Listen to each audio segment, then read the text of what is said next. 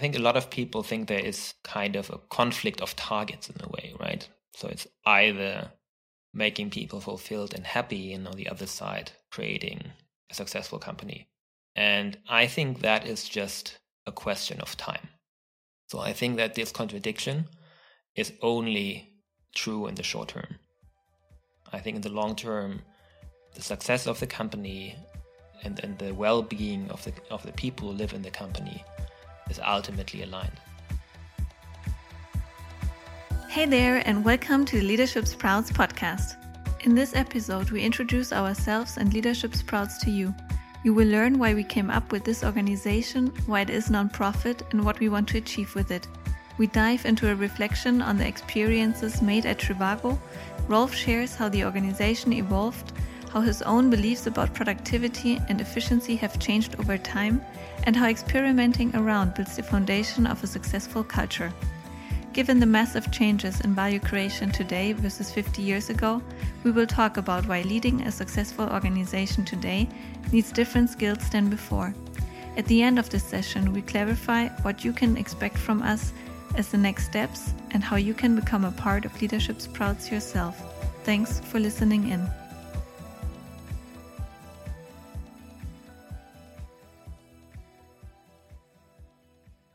I actually like to introduce each other. I think it's different. Okay, so I will introduce Anna.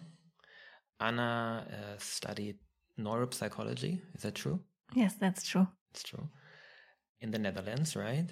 Mm-hmm. You came to Trivago as an intern after your studies. You started then taking care more and more of culture, right? Mm-hmm. And in the end, we're also responsible for talent development. And I think that you were one of the people at Trivago who were really thinking a lot about culture, thinking about the way of how we do things, contributed a lot also of my own understanding to it. And that's why I'm happy that you now decided to do Leadership Sprouts with me. Thank you. Okay, then I'm going to introduce Rolf. I know that you founded Trivago together with some guys. You grew up in Mönchengladbach and actually in a restaurant with your parents around working a lot in the restaurant, and you actually spent your childhood there. And then you had the great luck to study in one of the most beautiful cities in Germany. In the world. Maybe it's the world. Could be. Yeah. Which is Leipzig, of course. And there you actually met your co-founders. So Malte, Peter, and Stefan. And before founding Trivago, you founded a couple of other businesses and made some experiences in succeeding and failing before coming up with the amazing idea of Trivago. Oh, before you also tried to run a restaurant for a very short time. True, as well. I think there's a lot of experiences before Trivago that helped you then with Trivago to actually lead it to such a successful company that it became. And then when I joined Trivago, I got to know you when I was doing the academies and when I was challenging the academy budget for 30K for speakers a month or something. I had the budget as an intern and I was challenging if that is useful spent money. And then I got a little lecture by you and you explained to me why it's actually important to you. And I think getting to know you that way, I understood on how you perceive the Trivago culture and how you see the impact of things in a deeper way than maybe others would just think about budget. And this is how I got to know you. And then I experienced you as a very thoughtful leader of an organization, very humble in evaluating what is good, what is maybe not so good, really thinking through about complexity that we are facing and understanding that it actually needs a lot of people and a lot of smart people to run a successful business, and then it's not only one guy at the top who is either right or wrong about something. And this is what I learned and what I really appreciated. And I really appreciated that you always had an open ear and were interested in my opinions when I was keen to share them. So I'm also very happy now to be sitting here and founding Leadership Sprouts together with you. Thank you. Cool. And so people now got to know us, and most likely most people who are listening to this episode, they actually especially know you. I don't know how many know me, but maybe more interesting for them also is to get to know more about Leadership Sprouts and what we are trying to do with Leadership Sprouts. Okay. I think that over the last 15 years at Trivago, the organization learned a lot from its initial stages in the beginning, and I as a person also learned a lot and went through a lot of experiences. And I think that it was a great gift to have the chance to make these experiences and try out a lot of things during that time. And I think that we were in a very kind of safe place where we were able to try a lot of things out. And I was able to do a lot of very stupid things over the time. Could you say a very stupid thing that would come to your mind? I think in the beginning, a lot of people will remember we had these balanced scorecards, right? So I learned in university that everybody should have this balanced scorecards, and everybody should have their key contributors and KPIs, basically, that you have during a year. And then basically at the end of the year, you would look at them and then they would define basically your salary. So we were thinking, okay, there must be a large variable component to the salary. And I just remember all these very bullshit meetings at the end of the year where basically everybody went through the numbers, and either the numbers were completely overfulfilled so that you had to give, instead of 100%, you had to give 150 or whatsoever percent. And those who were, of course, not fulfilled, you had always arguments around, okay, why they were not so fulfilled, why the goal was not right, and so it was a whole mess, of course, At the end, probably everybody got between 70 and 90% or 100% of their bonuses, and it was a total shit show, which I took very serious. So for example, so I'm just saying we went through so many iterations on the road, right? And I could just speak probably days about only the stupid things that we did. But the good thing was that we had the chance to try a lot of things out. And we were very unbiased in the way we tried it out. So first of all, because we did not look a lot outside of Trivago. We did not get a lot of orientation where we said, okay, we want to do this or we want to do that because we just seen it somewhere else. I think it was a natural thing for us just to think ourselves and not look outside so much. Yeah, and we never really had investors who cared or who had the chance to influence it in a way. So I think we never had what I think today is often happening, that you see young startups and then investors come in and then they define more or less a style of leadership, at least to a broad extent. And even if VC companies will always say they will not involve, of course, indirectly they do. And that was not the case for Trivago. So nobody really got involved, and we were able to do all these things ourselves. And that's why I think we had a chance for 15 years to develop our idea of leadership, basically starting from a white piece of paper with all the failures in between, but also with all the learnings that we got from the failures. Why did you think in the first place that you would need to define a new style of leadership? So how come Trivago actually invested so much in learning and developing their own approaches? Because it made sense to do so over time. We learned it that it makes sense. It was not that we started like this. It was not like a dogmatic idea in the beginning. We thought, okay, we have to run a company like this, There were some experiences I made before in which I did not want to repeat. But not so many. Actually, I was rather, when I was starting Trivago, I rather had a rather fond memory of my first startup, basically. Yeah. So my first startup in the tech scene was Chow.com. And I was really not understanding because, I started Trivago, it was 2005, 2006. And what was very hip in that time was basically to look back at this first wave of internet startups in 2000, 2001, and say, this was all bullshit, this focus on, everybody like on purpose and giving people a lot of freedom, throwing parties and all of this startup culture, like people tend to look down on it and saying, see, that was total bullshit, it never worked. And I always had the idea that, or my feeling was, it was not the case, because what I experienced was that we had a lot of extremely motivated people, a very small group of people then who were achieving enormous amounts of workload and creativity and so on. And I was always thinking, oh, wow, no, this was very, very productive, actually. It was not unproductive. I think there's always exaggeration of it, but most of it was very productive. So I think that was still an idea when we started Trivago. But besides that, I think our leadership style when we started Trivago was not very, what I would call modern, or it was not like something very evolved. I think it evolved over time. And I think it's rather that it developed very quickly, and that had the freedom to develop very quickly. But it was always productivity driven. So I mean, I'm really somebody who's very much focused on productivity. So I want to do the things that make sense to develop a successful company.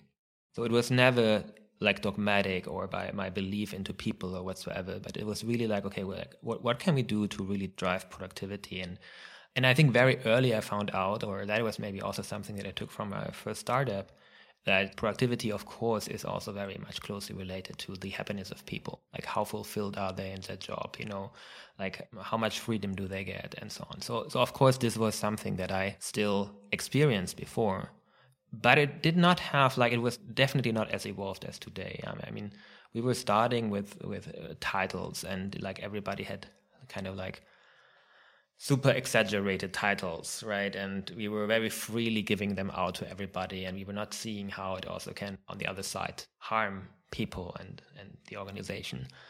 My own leadership style, I think, was very, very top down, like very overreaching, like always thinking that I could do better than everybody else. And I still kind of have this is still my DNA, this is still my nature. I'm not a person who gives generally like people a lot of freedom and lets them do their thing and is always happy with every result. I'm definitely not. So I'm coming from another side. I'm coming from a side where I generally believe that I can do the things best, and everybody has to be controlled. So that was my initial point of view. And that just changed over time because I've seen that it did not work out. It was not a belief, it was experience that it just did not work out. And then if things do not work out, then over time you just try to make things better, right? And so I think that's what we did. We always were trying to make things better. And I think the people who joined on this journey, they also saw this development. And they were also part of it. And I myself, I learned a lot from the people who were there, right? So from people who were there from the very beginning. And originally, I'm also not somebody who would say, I've been such a huge international experience, right? So that I was a person who traveled the world before and had been at 20 different places or so. So I learned appreciating it. I learned appreciating the diversity of people, and I learned from it, and that's how I developed, and that's why I appreciate it, and that's why it became so important. But it was not something that was in my nature. It was not something that was in my DNA to do that. So I think that we just had a huge opportunity for a very long time to develop our style of leadership, unbiased, and just learn.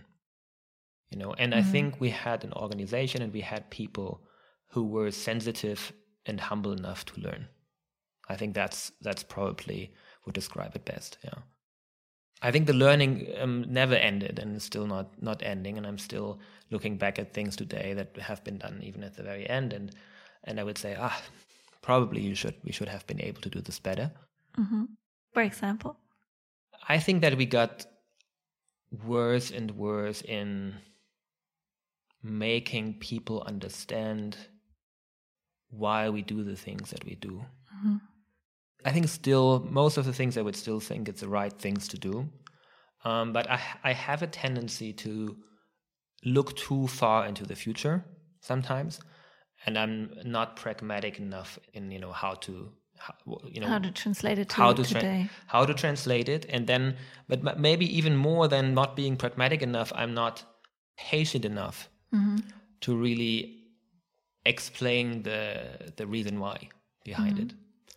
And I think I should have invested way more time in the end to explain the reason why into it, and maybe slow it down a little bit to get the buy-in and to not overstretch the organization. So I think I would say it's still something that I learned in the end. But I think it's very, very difficult, because on the other side, the world around us is just developing so fast that you don't overstretch the organization anymore, but you might not keep in touch with reality. Yeah, you get outpaced. So I think, but still, if I would look back, probably I have not found really the perfect spot on that continuum. And I think that things like move on, and there's many things that I really learned rather in the last years, and where I thought very differently before. Would you say this is also very much tied to your personal development? Like looking on how you have developed and how you reflect about yourself and people around you? Yeah. I think sometimes the organization developed faster than me. Mm-hmm. Interesting, yeah. Yeah, so I think there were things where many people in the organization, maybe even you or other people, they already understood things that I had not understood so far. And and sometimes it was the other way around. So I think that I understood things, but everybody else was not there yet. So I would not say it's only my personal development who basically defined the development of the company. So I was developing, and sometimes I was learning from it and was behind, and sometimes I was maybe rather in the teaching role. But yeah, it definitely my personal development was like massively like evolving in these 15 years, just like from my perspective, right? So I don't know what others would say, but I definitely changed a lot of my opinions about things, and it's including things that happen in Trivago, but also things that happen in the world. So I really changed my opinion about a lot of things. And I think some people say that might be a weakness, and I think it's a strength. So yeah, definitely. I think it's a strength to be able to change your opinion. And I always like when people change their opinion. I think it's even I would say it's one of the best moments I have with people. So if I meet somebody and somebody changed their point of view, I think that's for me always motivating. Okay, I'm bringing the story back to Leadership Sprouts. So we've been learning a lot at Trivago, or you've been learning a lot at Trivago, and with this organization, we tried out a lot of things. We could try a lot of things in an unbiased way, you said. So why do you think it's worth to do something that we do with Leadership Sprouts? I think specifically in the latest years, I got often contacted by people, or I got approached by people telling me, hey, Rolf, it would be nice if you could share your experiences. Very different ways. It might be a panel, or it might be contribution to a book, or it might have been like mentoring people personally or mentoring their companies or whatsoever. And also when I went into discussions, I often perceived it in a way which I never thought about it before. So I was never really in the perception that we do something very unique, in Trivago, because also I was not really looking outside a lot. And for me, it was always rather like, okay, that's what you should do, and everybody should do that, right? And everybody will be smart enough just to do these things and experience that. And then I basically, but the more I basically got confronted with the outside world, and I really listened to people's stories outside of Trivago, the more I got the impression that there is some uniqueness about it. So there are some ideas, some concepts which are quite unique. And also, I think when more and more people left Trivago, went on new challenges and went into other companies, then specifically they came back often to me and said, hey, Rolf, now I know that there was something special about it. And I don't know how I can bring this into my new adventure, into my new challenge in my new company. I would really love to do that, but it's really hard. So it's hard because, there's other people who are basically having seem to have better arguments than me, and I cannot really argue for it, although I know it's working better. Or I just lacking the tools. I'm just lacking the ideas, and that's basically when often people like approach me and ask me to mentor them, right?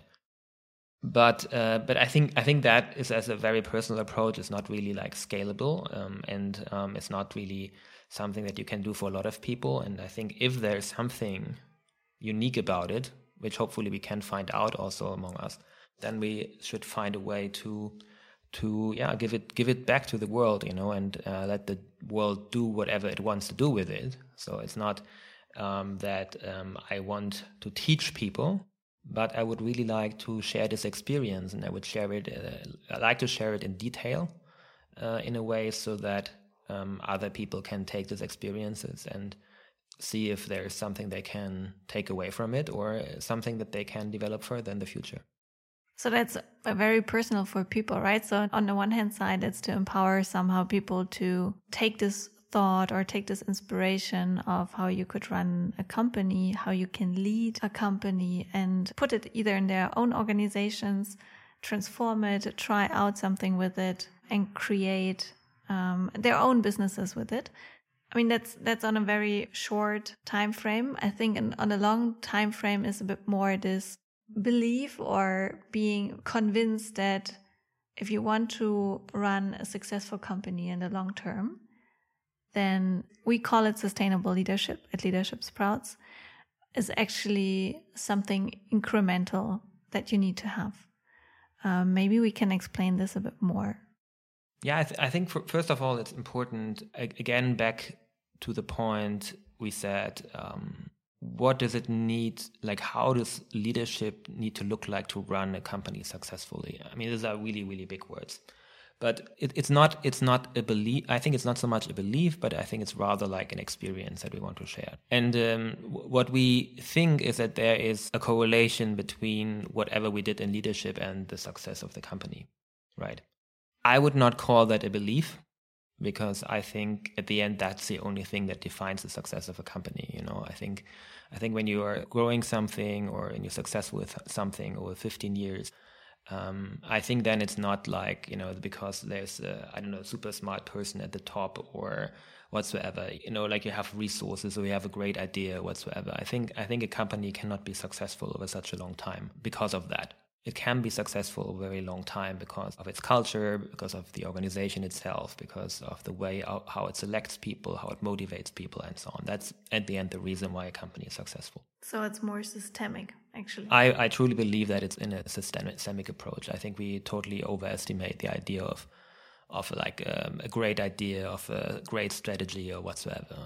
I think that's probably complete bullshit. Mm-hmm. And I spend a lot of time on strategy. Yeah, me too. I was always aware that it's not very helpful, though I should have been probably more aware of it. But I really believe into systems, and systems are at the end successful. So first of all, I wanted to say I think it's really like something that we experience. I think it's not something that we believe in. What I do think so as well is that it's not only creating a successful company, but what I also see is that in this way that you can create a successful company, but also with people who are fulfilled or more happy, at least on average, with what they're doing. And I see, and I'm always kind of an optimizer, so I really like, I get mad when I look out in the world and I see that people are less successful and make people rather unhappy with the way how they're leading them. And I think maybe we can contribute. So maybe we have the chance to contribute, and with all of these other people who try that, but maybe we have a chance to contribute and to spread the word and make it on average a little bit more, make people in their positions, in what they do, more fulfilled and more happy, and make the companies at the same time more successful. Damn.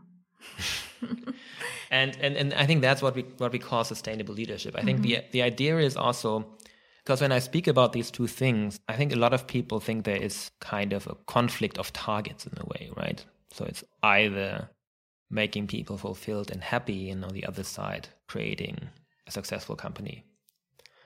And I think that is just a question of time. So I think that this contradiction is only true in the short term. I think in the long term, it's aligned. I think in the long term, the success of the company and the well-being of the people who live in the company is ultimately aligned. That's why I'm also always like a bit critical with those people who are always speaking hating shareholder value, but it's more or less about what has become shareholder value today, right? Mm-hmm. So because if it's the value of the company, I think if it's really the value of the company, I think in the long run, and you're thinking about it not in a quarterly or a yearly time frame, but you're really looking at in the long-term perspective, I really think that a lot of the conflicts that we have or that we see right now, they do not exist anymore. Yeah, I don't say that we can carve out all of the conflicts. I think that would probably also have to align, and probably also government and legislation and so on and so on. I think they would have to care for a lot of things more to completely align it. So I think right now that's not true, especially when you're looking at resources and so on. But I think a lot of the conflicts that we have are just in the short term. And when we think about shareholder value as something like stock price and say this is something that we influence tomorrow, I agree. If we think about shareholder value and say I want to create a company which is really the most successful company in a longer time frame, in a 5 or 10 year time frame, I think then you don't have these conflicts. And the question is just how well are you in translating these conflicts to the markets so that they believe it, and then you don't have this discrepancy anymore. But sometimes you have to do things that the markets do not believe, and I think that is a problem. And that is hard for people to shift actually that mindset, right? I think that makes it hard for people to shift the mindset because it's of course way easier to explain a market a quarter result that is good right now than tell a market you invest into people and then you have a better quarterly result in 3 years. And that's the problem. I think it's two-sided. I think on one hand the problem is that it's profits in the future, and so they come with insecurity, right? And then you don't know if they really happen, and you also don't know the cause and effect relationship. So that is one thing. So first of all, what would they really look like? So can you really see them, the cause and effect relationships? And then are you really able then to communicate them? So even if you see them, and even if you're convinced you see them, it's another question if you can communicate them to the markets, right? But that is basically the only contradiction. So this is basically the only conflict. That's these two things, but it's not so much that there is just a general conflict between it. Yeah, maybe also one mission of Leadership Sprouts is to help to dissolve this problem, to bring it closer to each other and make it clear that it's not contradicting so much actually, but also leveraging data and facts that are supporting the discussion. Yeah, I think that was also often in discussion that we even had internally. I think that was also one of the problems, that in that moment, you can, of course, do a lot of logic deduction, but you don't have always the empirical data at hand. And I think if you want to do it thoroughly, then you need both. You need the logical deduction of your hypothesis, but you also need the data that supports you. And that is, of course, when you are like in a super busy schedule and you run a company like Trivago, that is sometimes hard to do. But I think that is something that we also want to do better, right? So Leadership Sprouts should also not come up with these concepts and line them up and theoretically deduct them, but also supports them with data and with empiric data. Yeah, maybe that's a nice transfer to talk about how Leadership Sprouts is actually working. So right now it's you and me sitting here talking into microphones and doing a first episode for our podcast. But maybe we can also dive a bit deeper into how we are working, what we try to achieve, and why we think that a community is super important to succeed with our mission. Yeah, so I think we didn't speak about it, but we wanted to start Leadership Sprouts as a non-for-profit organization, so we don't have the idea to make money with this. our idea is to just create more meaning, more happy people in hopefully very successful companies. And I think that to do this, I think there is more necessary than like 2 people or 10 people or 50 people in a company. I think what you need is a lot of very motivated people that want to spread the word and made a positive experience, like we made a positive experience, and then are happy to spread the word and carry this into the world and sprout it everywhere where it's needed. And so I think it needs something which is more close to what you see in the open source movements that you see in technology or so. So something where you have a lot of people who are wanting to contribute to a greater cause and help others keep on spreading the world and help others. And it creates a ripple effect. And create a ripple effect. I think because otherwise, if you just like want to create something with the resources of a company or like of a non-for-profit company, even I think that's not really like something that will scale fast enough. So I think it's only possible if we really create ripple effects and rather create like a movement than I think we create a company. And I think it's too big to speak of that, but I think it's a way of, at least, it can happen in a very small, even if it happens in a small way, and even if it's not a worldwide movement. So even if it's just affecting 3 other companies or 5 other or 10 other companies, I think it would still be worth it. I already love that you think about a worldwide movement.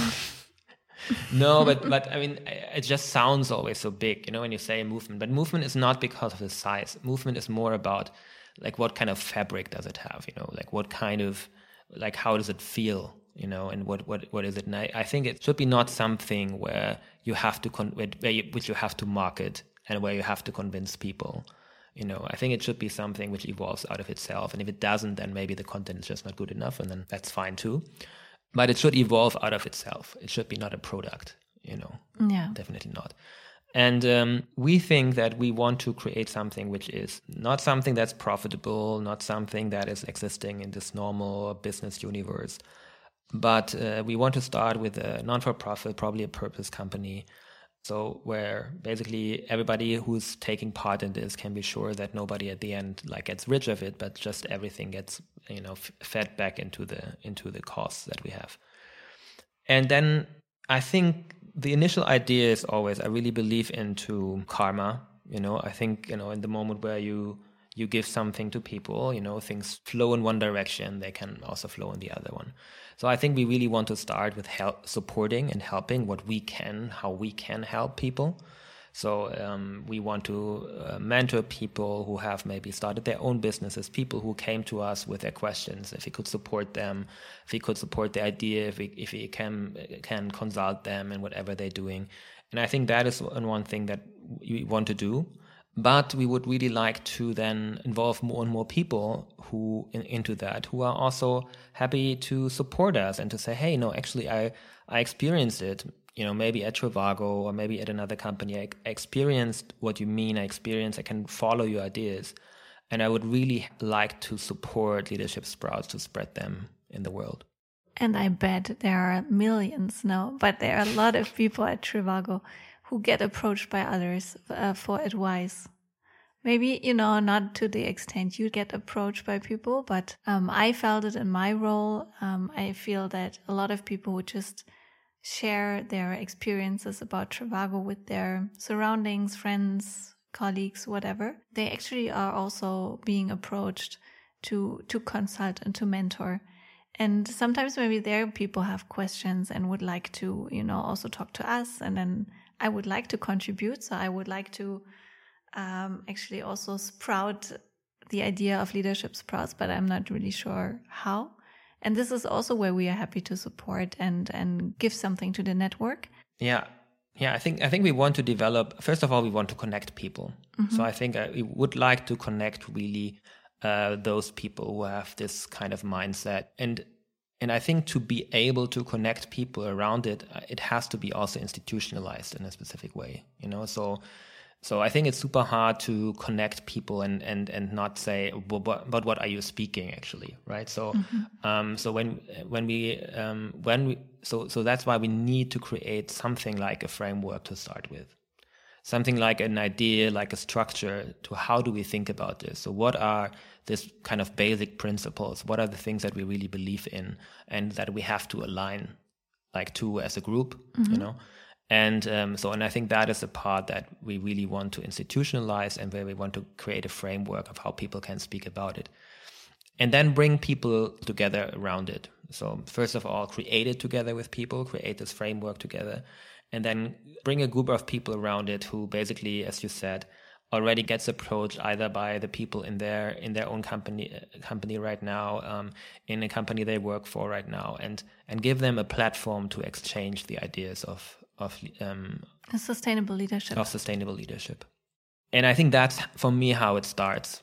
And then I think hopefully we also find people in the science world who then say, okay, we would really like to support this idea as well, and we would really like to chip in and give our knowledge and what we learned about leadership and put this together and also connect it to the experience that we made at Trivago and support us with data and with studies and so on, and ship that in as well.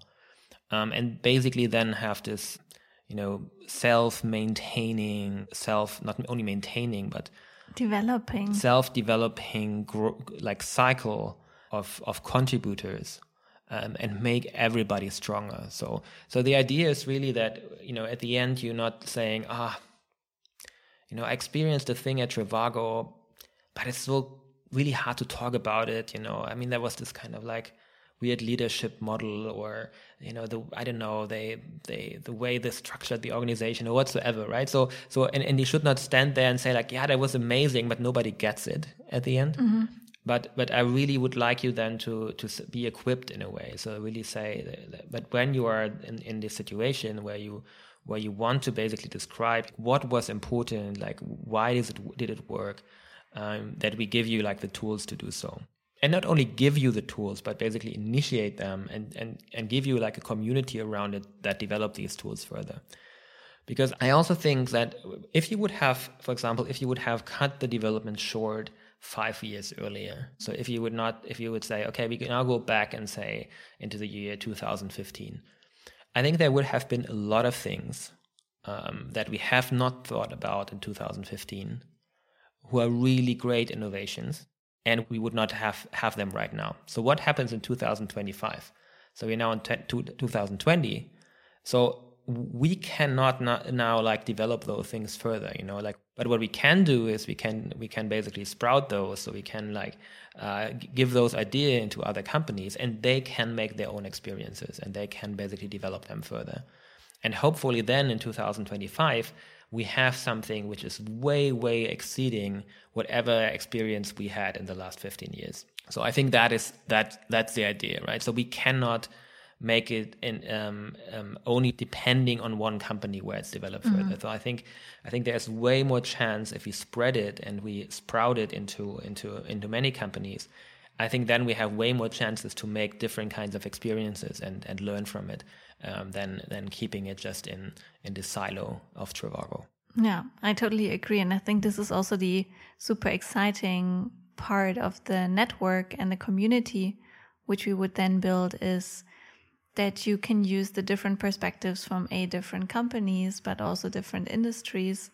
And those people who are working in there, they can apply those ideas to their setting and take it as an inspiration, but making their own thing out of it and then feeding it back to the community. And it keeps kind of this learning spiral. Yeah. And I think that is super exciting to really see how it's been taken from one point, but then developed to completely different maybe. And ideally have the community then kind of like deciding, like in an open source process, deciding, okay, what is the main branch of it? So what's basically our main consents? But also leaving all the others open and say, hey, but these are like there's somebody branched something out, and you like, and this person went into another direction, and this person went into this direction, and basically have this kind of like process be done by a community, because I think it's also not prudent to do it as a person with your own bias. Yeah. So I think it's very important to have a community of people doing it who have a common understanding and then basically like deciding on it, and not me or you or somebody like who is doing it from a company perspective. Or yeah, I agree. To have a sounding board. And another thing is that we are trying to create a bit of content. So one thing is the podcast now. And this podcast serves to, on the one hand side, to keep people in the loop of our thoughts and the ideas and what we are experiencing, and going deeper into different concepts of sustainable leadership and how we think about it, and new ideas that we get and new insights that we think through. But also for us, it's also very interesting because it also brings us into the discussion mode and to process information and to really give us direction on what we want to combine with the term of sustainable leadership, and also what we want to put more into content form and share it with people. So this podcast is actually a live discussion, live information processing. It's basically meant to be kind of taking you along the thought process. So it's nothing that we prepared in a way where we said, okay, now we exactly want to communicate this and this and this today. And ideally you would also join us here, and if you want to contribute, and if you have an idea, if you think that's all making not a lot of sense and you would do it in a better way, then please also just write us and become part of this process. So I think we don't say that we are here and we have done something which is amazing and we want to present it to you, but we have an idea and we would like as many people as possible at the end to be part of the process. And so this is basically serving these two purposes, like having ourselves, like us getting into this thought process and involving you and others also, and even people who are have very different ideas. So I hope that we will have guests here which have a very different idea, who have a very different idea of leadership, and hopefully we can learn from them, and hopefully we are open enough to learn, and to also adapt basically what we're thinking and make it more clear. Yeah, so that being explained, bear with us that this is maybe far away from perfect. It's imperfection itself, and we are learning by doing. And we are trying to take you with us, and it would be amazing to have it as interactive as possible. So maybe you can be one of our guests, or if you have any questions, you can write us. I would also love to have open question being discussed and maybe answered here in this podcast by us. I think that would be super cool. But yeah, this podcast is the beginning. Let's take it that way. And I think it would be also super interesting, Rolf, for people to know. So now they know there is Leadership Sprouts. Now they know there is a podcast right here. And they know that we want them to be part of a community. What can they expect now from us? I think the next steps would be for us to bring people together. So I think that's hopefully something that you can still expect from us, hopefully happening this year. So if you want to be part of this, if you really think, I was a really big fan of what I've seen at Trivago, or what I've seen from Europe, from outside or whatsoever, it would be really, really cool if you can be part of this. If you think that your organization can learn and also contribute, then just get in contact with us. Yeah, we want to do this, so we want to bring people together. We want to exchange. We want to brainstorm, and then working on the basic foundations is also something they can expect from us. So working on the ideas of why is leadership, leadership has been developing over such a long time, and it's the way how it is, and there's a reason for it. So why can it not stay the way it is right now? So why is it not right, the way of how we learned it in the books basically for the last 50 years. And so I think we need some foundation work. So say like, okay, what changed actually? So why is leadership not working anymore the way how we might have learned it? And then basically I think some work around what are the basic foundations, or what are the basic things that we think because of that change have to adapt basically in leadership. So I think some basic structure is what you can expect from us. That doesn't mean that this is the way of how it is and it should not be changed. But I think to go into a good discussion, I think you need a framework. So we want to deliver that framework, and with a chance to any time change it again and rework it. But I think that's something that you can expect as well. Okay, that's a good summary of the next steps that we take from our sides, and hopefully this, as you said, can happen this year. Still, most likely not in person since Corona is around, but also because a lot of people are in different places and it's anyhow maybe complicated right now to meet. I mean, maybe that's a good closing for this session, for a start, for people that they get an idea on what Leadership Sprouts is about and what we aim with it, to do with it. And really, it would be super, super cool. And I know that there's probably few people who think now, I really want to ask this question, but it would be so cool if some of you who listen now, and it's probably only very few people, so I address actually you, yeah? You are the last person who now still listens to this. So could you please just write down some questions for us? Because I think it's so difficult. I mean, we tried now to touch some points, but for us, it's very, very difficult to really know, okay, did people really get it, right? Because we cannot go back basically to the days where we did not think about it before. So it would be really super cool if you could write down some questions and say, okay, guys, I really don't have a clue what you're doing there. And please, what do you really want to do with leadership or whatsoever? Just please write it down, and maybe then we can do like a podcast 1.A. Yeah, right? Q&A. And where we do just the Q&A and we answer that. And people who know me know that I'm anyway just better in Q&As. And maybe the next time when we talk and sit here together, we can give a bit more insight on, you just mentioned a structure and a foundation, and maybe we can start to talk about what we thought of, and we can finally introduce the famous Heidi principles to people so they know. the famous one. Yeah. It's a fun fact, because Rolf recently spoke at a conference and introduced the Heidi principles, which we came up with recently. And they were sold as the famous Heidi principles. So somebody did not do the research, but yeah. It's amazing.